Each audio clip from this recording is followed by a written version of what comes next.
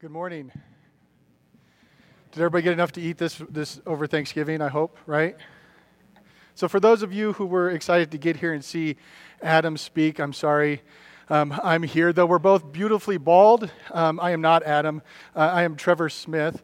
I do get to lead the tween group, so that's one of the things that I get to do. And I'm just honored and humbled to be here today to spend a little time with you in God's Word. Now, a couple of months ago, Adam said, hey, would you be interested in coming up and preaching on a Sunday? And I said, sure, what do you want me to talk about? And he said, you know what, I really, this is a part that we're taking a break. We're not really in any message, so you can talk about anything that you like. And I think that was a terrible thing to tell me, right? Because as you can see, I'm wearing a football jersey, so I'm a huge football fan. And so I prepared a 3-hour presentation about why the Green Bay Packers are the best football team in the NFL. Woo! Unfortunately, they got decimated on Sunday, so I figured this would probably be a better time to put that off to the side for another day. So as I was thinking about the things that, what I could talk about, one message I heard previously by a pastor named Erwin McManus really spoke to me, and I said, I thought to myself, this would be a great message to give today. Now, before I jump into the last arrow, since we're in the holiday season, the Christmas is coming up, right? They started putting commercials on TV that make my wife cry. I laugh at her through the tears that are coming down my own eyes, just to point that out. I thought it would be great to start today with a little miracle story, just to kind of set the mood. And so I want to talk about a friend of mine who, her story I thought was just very interesting story. Her and her husband decided to try to have another kid. They already had 2 boys, and they thought a third would be great, preferably a girl, right? Because they had the 2 boys, they wanted to have the girl.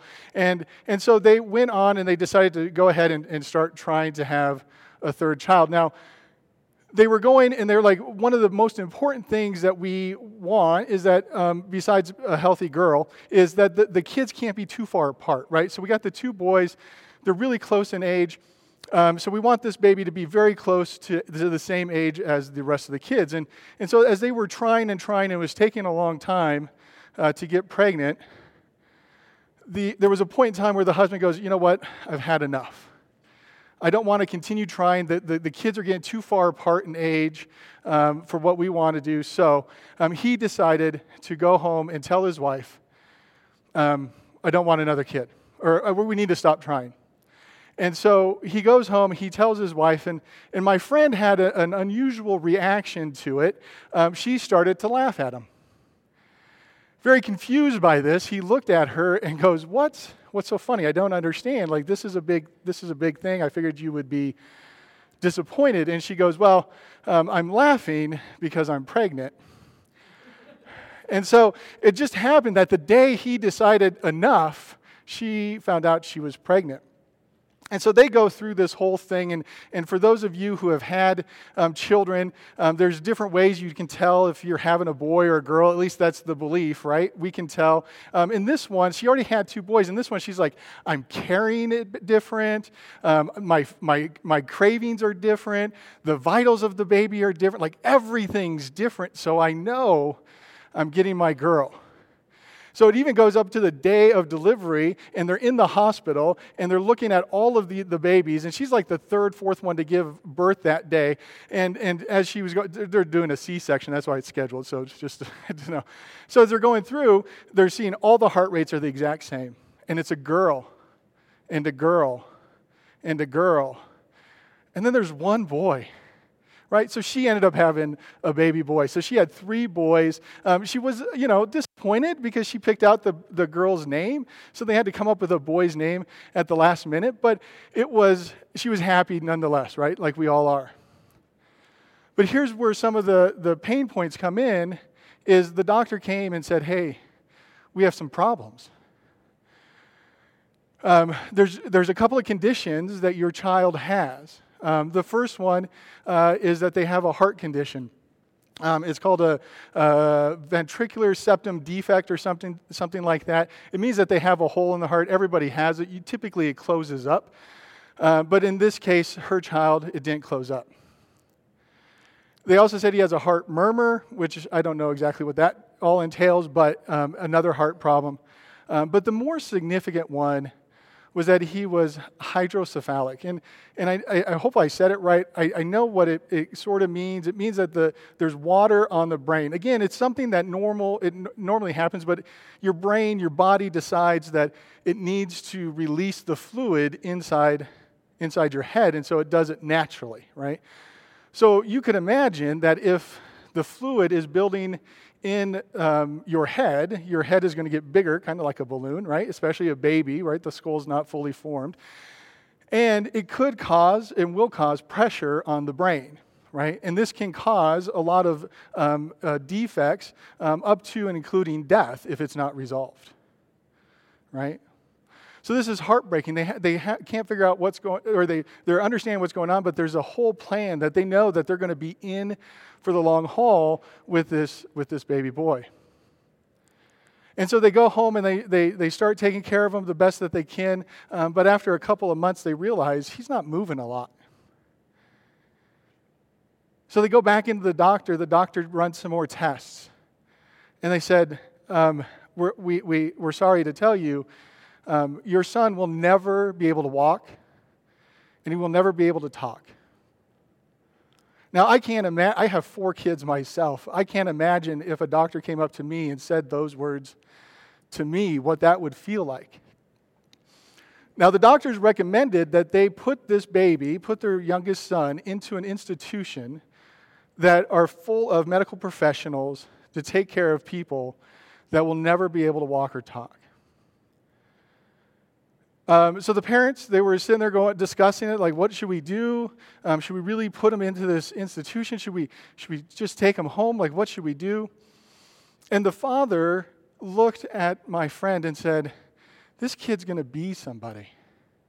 He's going to do something. So we're going to take him home. And that's what they did. They took him home. They got a list of things to do from the doctor that said, hey, these are some of the activities that you can try to do, some exercise you can try to do to help him develop, to see if something might happen. And so they start doing it. The mom, my friend, is a stay-at-home mom. She was working the kid, the brothers were helping as infants. They're a couple years old, so they're helping. They're all doing physical therapy with them. And they continue to go through this process. Now, we want to get back to the water on the brain because that's important. We got to get that taken care of. And so they go through all these appointments. They're doing all these tests. And the doctor, they schedule the surgery, and they're going to put a shunt into the baby's head. So the shunt is like something that goes inside the head, and it's because the brain or the body's not automatically doing it. The shunt will do it for him. And so they're getting ready to do that. Now, there's a lot of, obviously surgery is surgery. And when you're messing with brain, there's a lot of things that could go wrong. So they show up for the day of surgery, and the doctor goes, this has never happened to me before. I had a dream last night that I'm not supposed to do this surgery. He goes, so please let me run some more tests. Let me see if it's like something's changed or whatever, so that we don't have to do the surgery. If nothing has changed, we'll go ahead and do the surgery. And so the parents say, yes, go ahead, do the test. Obviously, we'd rather do that than to have the surgery. And so they ran some tests. They came back, and he goes, the water started draining by itself. The fluid is coming off of his head, so we don't have to do the surgery. Right, so that was the first miracle. Now they continue on, and they just keep working with their child, and just keep doing the physical therapy stuff. And then around 12 months old, the baby rolled over. Now you might go, well, that's not a huge deal, but 12 months is pretty late in a development, right? So then at 13 months, the baby starts walking around furniture in their house. At 14 months, the baby walked into the doctor's office on his own, and the doctor cried. Right? So I asked my friend to send me a couple of pictures. And so I have a couple of pictures of her 3 boys here. I noticed a little bit bigger head, right? Hydrocephalic, right? Brain buildup of fluid. We got another picture, right? I think they're holding him back here. I think he's ready to go, getting held back there. So I just wanted to start with that because I think that's a beautiful miracle story, kind of run along with the Christmas theme of things. And so I just wanted to start there. I mentioned it's talking about the last arrow. Now, if any of you know me, you know I hate the outdoors. I hate the outdoors. Can I say that loud enough, right? I do joke, I don't like going to church in the park. Like, I hate the outdoors that much. The only thing I hate more than the outdoors is shooting things in the outdoors, right? So my brothers are big hunters. They do all that outdoor stuff. I am not. And so they take me out to shoot. They think it's funny. The last 2 times they took me out shooting guns, I walked away bleeding. And so I'm like, no, enough. I'm done with it. So you might go, well, Trevor, then why are you talking about shooting arrows? And we'll get to that in just a moment. But first of all, I wanted to bring in, because when I read Bible stories, I like to picture things. And so I decided I'm going to go to the store and get a bow and arrow so I have an illustration. I have it hidden back here for a second. Let me grab it. So I went and I got a nice bow and arrow. I just brought this chair up for a stand. Let's see. Put it this way. So I went in there and I told them, I told the lady, I said, this is what's going on, right? I hate shooting stuff. I always hurt myself.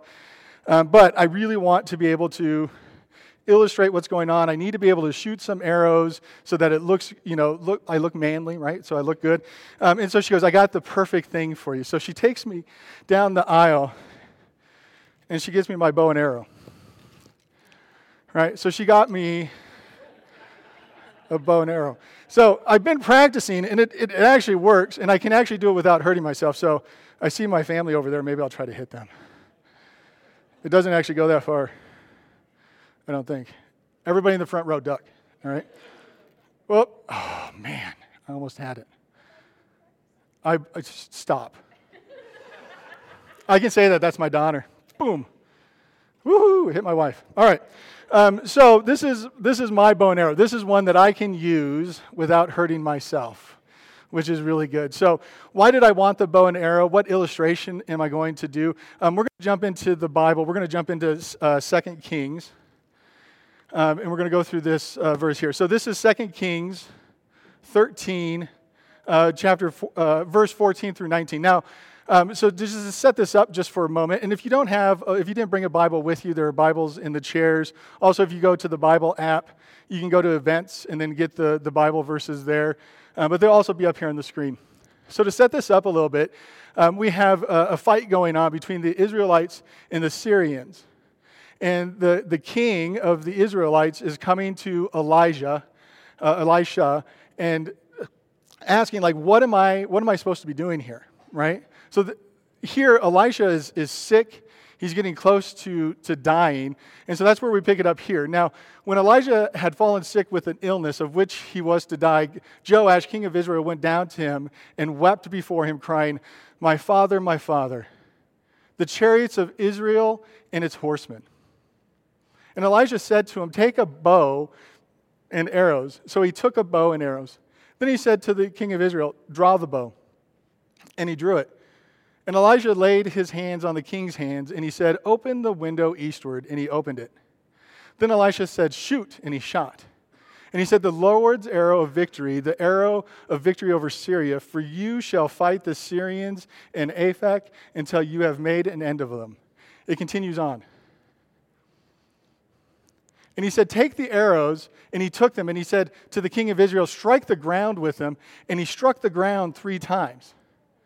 And then stopped. Then the man of God was angry with him and said, you should have struck the ground 5 or 6 times. Then you would have struck down Syria until you had made an end of it. But now you will strike down Syria only 3 times. Is that confusing to you guys? It was a little confusing to me when I first read it. Now, if you don't know me, I do training. I do software training. And I've learned a long time ago that you write down training instructions in third grade crayon. That's the way we put it, right? Make it very easy for everybody to understand. So I went through this and I highlighted the instructions and the responses so that we can see clearly what's going on here. So let's go to the next slide. And we see here, none of my highlights are showing up. Is there another slide? No? All right. Just pretend that they're highlighted. All right. It loses some effect, but we'll move on without it. All right. So here's what they're saying. I'm gonna do this. He said, grab your bow and grab your arrows. And so he grabbed the bow and arrow. And then he said to Israel, draw the bow, and he drew it. Right? He said, draw the bow, and he drew it. And then he laid his hands on the king and he said, open the window eastward, and he opened it, right? So he's following the instructions very well. Pick up your bow, pick up your arrows. He picked them up. Draw it, he drew it. Open the window, he opened it. And then he said, shoot it, and he shot it. And he said, you will have victory over Syria. Now, if we go to the next slide, he says, now take the arrows, right? And so the king picked up the arrows and he took them. And he said, strike the ground with them. And he struck the ground 3 times.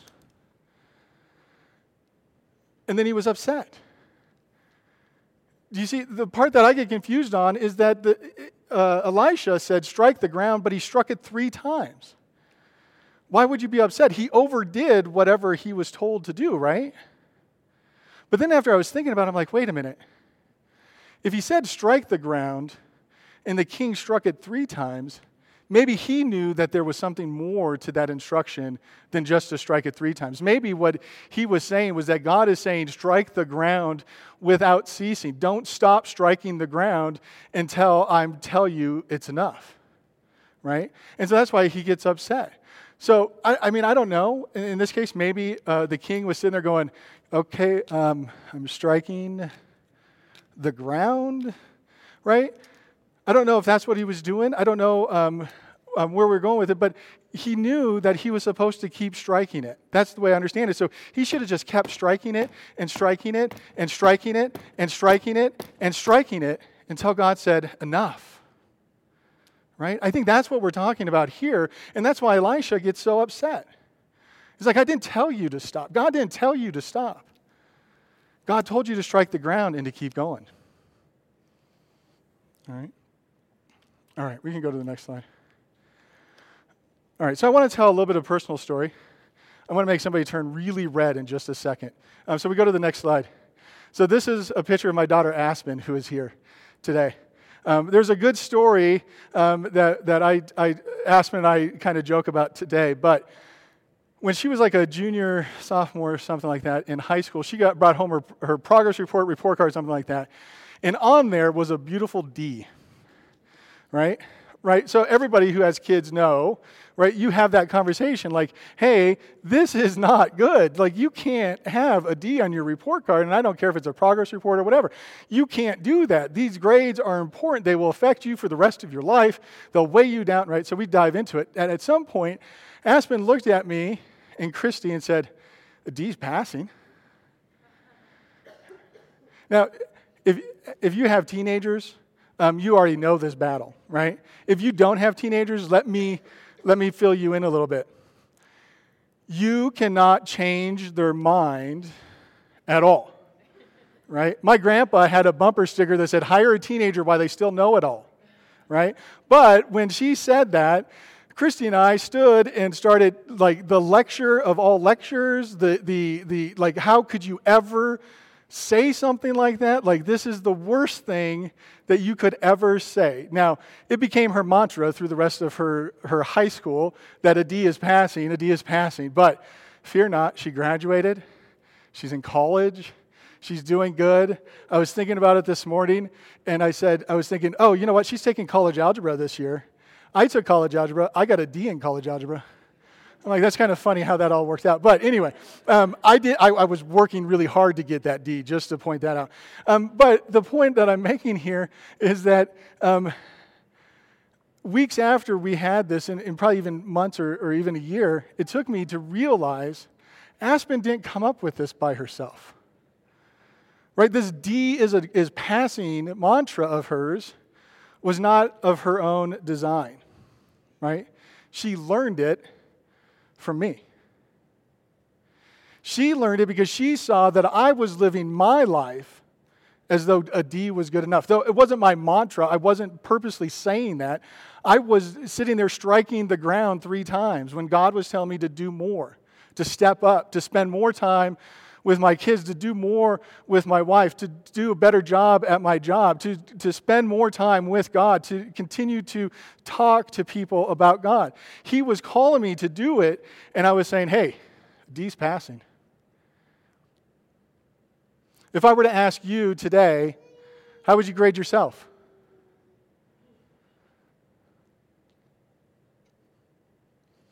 How would your wife or husband grade you? How would your kids grade you? Now, when I ask those questions, did you give yourself a grade or did you give yourself an excuse? Hey, I'm usually an A type of guy, right? But things are just so busy right now. This is a holiday season. I'm just off doing all this other stuff, right? Hey, I'm a B, maybe a B plus, but man, I'm just depressed right now. I can't hardly pull myself out of bed. And it's just a season. It will pass, right? A lot of times we don't give ourselves a grade because we give ourselves an excuse. So this reminds me of one of my favorite Bible stories, definitely in the top 3, right? I don't know if you guys have heard of King Saul. This isn't the Saul who becomes Paul. This is King Saul and his son Jonathan. Now, these guys are out and they're in the midst of a battle as well as our earlier story. And if you go to the next slide too. And they're out and they're battling the Philistines. Right? They're having this big war, and they get to this point where they don't know exactly what to do next. Right? So King Saul, instead of being like the warrior out there just charging the assault, he takes his arrows, and I'm using that metaphorically, he takes his arrows, and he goes and sits under a pomegranate tree. He sits there because he doesn't know what to do, and so he'd rather do nothing at all. Now, his son Jonathan takes a different approach. Jonathan goes, hey, let's go get him, right? He's talking to his armor bearer, and he goes, let's go get the Philistines. Then he creates or plots out the worst tactical plan you could ever come up with to attack your enemies, right? So he goes to his armor bearer, and he goes, hey, the Philistines are up on top of this mountain over here. Let's go over there and show that we're there. And if they say, come on up, we'll climb the mountain. And we'll go fight them, right? So I know upper ground better than lower ground, right? First of all, that makes sense. You don't want to, like the sneak attack is far better than going, hey, here we are. We're going to fight now, right? And then on top of it, if they say, come up, they're going to climb the side of a mountain before they fight these Philistines, which they're greatly outnumbered, right? Does that sound like a great plan? I don't think so. But that's what they do, right? So the armor bearer's like, yeah, dude, let's do it. Let's go. And so they go, and they get to the bottom of the mountain, and they're like, hey, here we are. And the Philistines go, come on up. Come on up and we'll fight. We'll put an end to you. And so they climb up the mountain, hand and feet, all the way up the mountain. And when they get up to the top of the mountain, they fight the Philistines, and they win. They put 20 of them down right away. And the Philistines get so nervous, so fearful, that they go and they spread the word that these guys are attacking them. And so the Philistines start to withdraw from where they're at. And they win that part of the battle. Right?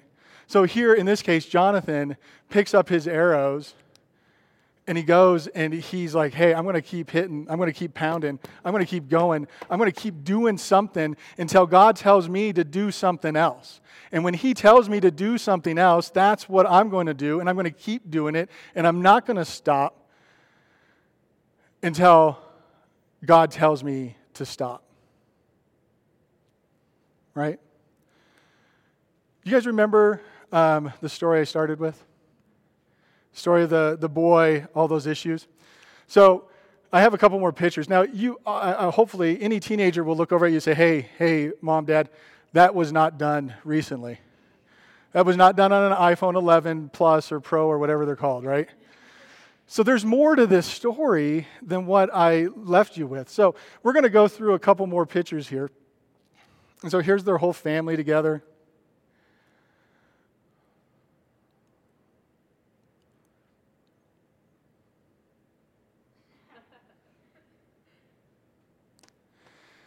See, the story is important to me because it's my story. I'm that kid. And if it wasn't for my parents picking up their arrows and smacking it on the ground, I wouldn't be here. They wouldn't be here. Right? God told them, this is not where you stop. This is just where you begin. And so I sit here and I struggle because I'm not living the life that I should be living. In fact, a couple of weeks ago, a friend of mine, we went out to lunch, having a great conversation at lunch. And he goes, Trevor, I need to tell you something. You are not living the life God had called you to live. And when he tells me this, I get mad, right? I get hurt. I get angry. I'm like, but I've been working really hard to cover this up so no one else can see what I've been doing.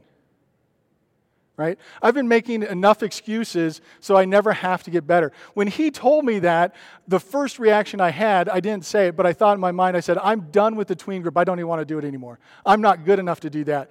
How could I ever come up here and stand here and talk to you about living the way that you should, the way that God calls you to live, if I'm not doing it myself? How can I do that? And then God said, hey, we all have to make that first step. We have to take that first step in order to bang our arrows on the ground without end. We all have to take that first step. And trust me, I didn't want to come out here and share my dirty laundry. It's not the best thing in my life, but that's what God called me to do, because as I come clean, it lightens my heart. It's the first step in starting again. It's the first step to recovery. And that's why I'm here doing this today. You saw pictures of my dad. My dad died when I was young. I was like 6, 7, 8. Christy probably knows how old I was, but I was 6, 7, 8 years old when he passed away. So I never got to ask him, what did he mean by that? What did he mean that I was going to be somebody, that I was going to do something? I don't know what that meant. But I believe today that as he sits in heaven looking down at me, he goes, that is my son. And with him I am pleased with what he's doing. And so for me, this is not where my story ends. It's only where it's beginning. I'm going to continue to take those next steps. I'm going to continue to take the arrows and bang them on the ground until God tells me, stop. Do something else. I'm not going to settle for my life being a D anymore. A D isn't passing anymore.